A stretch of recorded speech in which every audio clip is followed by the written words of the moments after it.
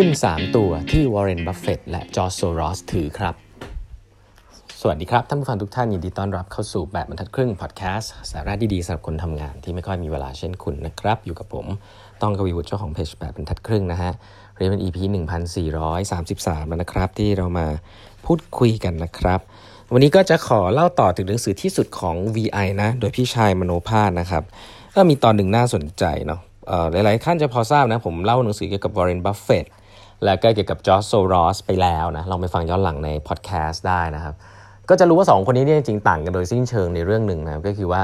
จอร์จ โซรอสเนี่ยเป็นนักเก็งกำไรนะแล้วก็ส่วนใหญ่ก็ร่ำรวยมาได้เนี่ยจริงๆก็ไม่ใช่หุ้นซะทีเดียวนะส่วนใหญ่จะร่ำรวยมาได้จากการเล่นของเรื่อง macroeconomics นะครับเรื่องของการบิดเบี้ยวของนโยบาย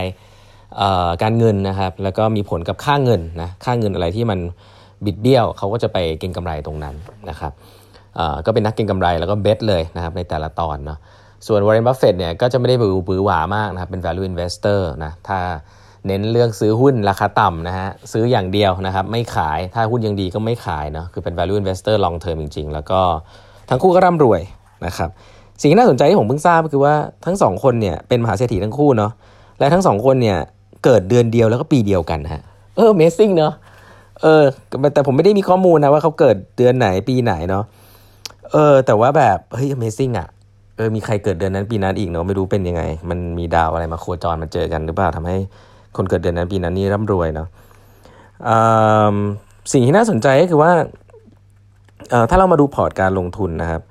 จอร์จ โซรอสเนี่ยจริงๆแล้วเขาชอบหุ้นเทคนะ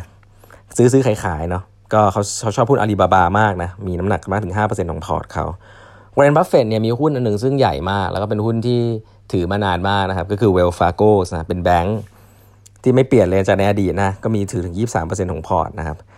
ทีนี้สิ่งที่น่าสนใจนะครับที่พี่ชายแกเขียนในหนังสือเล่มนี้ก็คือว่าแต่ด้วยวิธีการที่ต่างกันเนี่ยแต่ทั้ง2คนก็มีหุ้นที่เหมือนกันถือเหมือนกันอยู่ถึง7ตัวด้วยกันนะครับแล้วก็ลองนำตัวอย่างมายกให้ฟังสัก3ตัวแล้วกันหุ้นตัวแรกนะก็คือ GM ฮะ GM ก็คือบริษัทผลิตรถยนต์นะถ้าใครGeneral Motor นะครับ Ford รถยนต์ยี่ห้อ Ford เนาะซึ่งวอร์เรน บัฟเฟตต์เนี่ยถือหุ้น GM ถึง 1.3% ของพอร์ตนะโซรอสถือถึง 1.5% ของพอร์ตสิ่งน่าสนใจก็คือว่าธุรกิจนี้เป็นธุรกิจที่มันก็ไม่ได้ไม้ใหม่เนาะมูลค่ากิจการของธุรกิจเนี่ยก็เติบโตประมาณนึงนะฮะแล้วก็อาจจะดูมีลำบากในช่วงวิกฤตแฮมเบอร์เกอร์ด้วยนะแต่บริษัทนี้เป็นบริษัทที่เงินสดเยอะมากถือครองเงินสดไว้เยอะมากนะครับแล้วก็เขาบอกว่าถ้าให้ดูจากราคาในตลาดเนี่ยกับ performance ในการในสิ่งที่บริษัทรถยนต์นี้ทำเนี่ยถือว่าบริษัทที่ราคาต่ำนะฮะซึ่งเขาบอกว่าทั้งคู่เนี่ยก็มองเหมือนกันครับว่า2บริษัทนี้ GM เนี่ยเป็นบริษัทที่มีคุณค่าแม้ว่าคนจะมองแล้วมันไม่เซ็กซี่นะเหมือน Apple เหมือนอะไรเงี้ยแต่ทั้งคู่ก็ยังถืออยู่ครับเพราะว่ามันเป็นบริษัทที่ดีนะครับมีเงินสดเยอะแล้วก็ยังขายของได้นะฮะและที่สำคัญเนี่ยคนส่วนใหญ่ไม่ได้ให้ค่ามันอันนี้คือคีย์เลยนะเขาบอกเลยนะฮะว่าถ้าคุณจะเป็นนักลงทุนที่ประสบความสำเร็จเนี่ยคุณไม่ใช่คนส่วนใหญ่ครับแต่ถ้าคุณไม่อยากจะเป็นคนส่วนใหญ่คุณต้องคิดไม่เหมือนคนส่วนใหญ่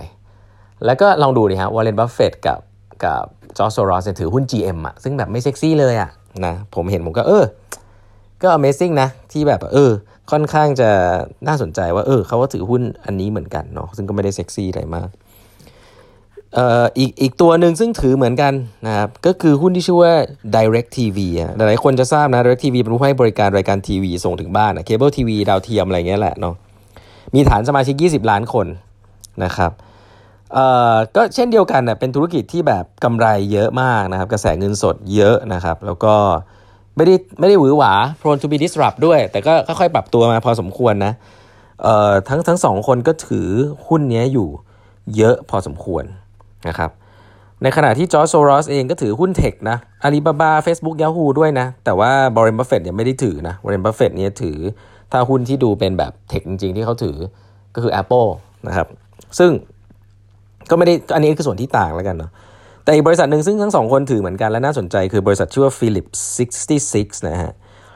บริษัทนี้เป็นบริษัทปิโตรเคมีนะพวกโรงกลั่นนะครับแล้วก็ที่น่าสนใจคือทั้งคู่เนี่ยขายหุ้นบริษัท Exxon Mobil ซึ่งเป็นบริษัทน้ำมันระดับโลกไปแล้วเพราะว่าเชื่อว่าไม่มีอนาคตหรือว่าไม่ใช่เทรนด์อะไรเงี้ยขายไปนานแล้วแต่ทั้งคู่เนี่ยเก็บหุ้น Phillips 66ไว้นะครับแล้วก็ซื้อเพิ่มด้วยนะครับบริษัทนี้เป็นบริษัทที่เกี่ยวข้องกับธุรกิจน้ำมันและปิโตรเคมีเนาะโต ต้นทุนเนี่ยก็คือตัวน้ำมันดิบและที่น่าสนใจก็คือว่าหลังจากที่อเมริกามีช่วงหนึ่งท่านจะได้ยินว่าอเมริกาค้นพบพวกเชลแก๊สเชลออยล์เนี่ยทำให้ปริมาณรีเซิร์ฟน้ำมันมีมหาศาลซัพพลายเยอะเนี่ยราคาน้ำมันมันก็ร่วงลงมาเนี่ยทำให้ต้นทุนน้ำมันดิบของบริษัทนี้ตกต่ำลงมากนะครับแล้วก็เกิดผลกำไรที่ค่อนข้างชัดเจนนะครับกำไรบริษัทก็จะค่อนข้างโอเคสิ่งที่น่าสนใจก็คือว่าจอร์จ โซรอสกับบรอน บัฟเฟตต์เนี่ยก็ถือหุ้นตัวนี้ฮะคือจะเห็นว่าเขาเลือกหุ้นจริงจังนะคือเขาไม่ได้เลือกหุ้นที่มันป๊อปปูล่านะแต่เขาเข้าไปเลือกหุ้นในบริษัทที่มันมีมูลค่าและมีพื้นฐานทางเศรษฐกิจที่เขามองว่ามันสามารถไปต่อได้ไม่ได้ขึ้นอยู่กับอินดัสทรีมันเซ็กซี่หรือไม่เซ็กซี่เนาะผมเชื่อว่าทำกันบ้านกันหนักพอสมควรนะครับโซรอสเองก็จะมีขายหุ้นเทคซื้อๆขายๆอยู่บ้างนะบัฟเฟตต์เนี่ยลงทุนในหุ้น Apple นะลงทุนในหุ้น IBM ซื้ออย่างเดียวไม่เคยขายอย่างนี้เป็นต้นนะวอร์เรน บัฟเฟตต์มีขายหุ้นBYD ไปบางส่วนนะครับหุ้นรถยนต์ไฟฟ้าของจีนนะครับโดยสรุปก็อย่างนี้ฮะคือโดยสรุปก็จะบอกว่าทั้งสองกูรูทั้งสองคนเนี่ยคือเชื่อว่าที่ผมเล่าให้ฟังตั้งแต่ครั้งแรกอะว่าเฮ้ยความอดทนสูงอดทนต่ำอะไม่เป็นไรนะผมคิดว่าจอร์จ โซรอสเนี่ยอดทนต่ำนะวอร์เรน บัฟเฟตต์เนี่ยอดทนสูงนะแต่ทั้งคู่เนี่ยมีสิ่งหนึ่งคือมีความรู้นะครับแล้วเมื่อไหร่ก็ตามที่คุณมีความรู้เนี่ยคุณจะอดทนสูงหรืออดทนต่ำเนี่ยคุณก็สามารถที่จะทำเงินและสร้างความมั่งคั่งได้นะครับอันนี้ก็เป็นตัวอย่างที่ผมว่าชัดเจนนะทั้งจอร์จ โซรอสเองที่เป็น hedge fund ก็เป็นแนวความรู้เยอะอดทนต่ำอยู่แล้วนะฮะทำกำไรการเก็งกำไรก็เลือกหุ้นนะครับเลือกจริงจังนะไม่ได้เลือกเหมือนคนอื่นๆเขาวอร์เรน บัฟเฟตต์นี่ก็ไม่ต้องพูดถึงนะครับความรู้มากอดทนมากก็อยู่กันยาวๆเป็นคนที่ร่ำรวยที่สุดในโลกคนหนึ่งนะครับก็อันนี้เอามาให้ดูครับว่าพอจากสแตทที่พี่ชายมาก็ทำให้เราได้เห็นข้อมูลมากขึ้นว่าจริงๆแล้วถ้าเราคิดจะสร้างความมั่นคงให้ตัวเองเนี่ยเราเป็นพนักงานประจำกันทุกคนเนี่ยเฮ้ยมันเริ่มลงทุนหรือการหาความรู้นี่สำคัญที่สุดเลยนะคุณจะอดทนมากอดทนต่ำไม่เป็นไรอ่ะแต่เราต้องหาความรู้นะครับเดี๋ยวมาเล่าให้ฟังต่อครั้งต่อไปแล้วกันเนาะวันนี้เวลาหมดแล้วนะฮะฝากกด subscribe แบบทัดครึ่ง podcast นะครับแล้วพบกันใหม่พรุ่งนี้นะฮะสวัสดีครับ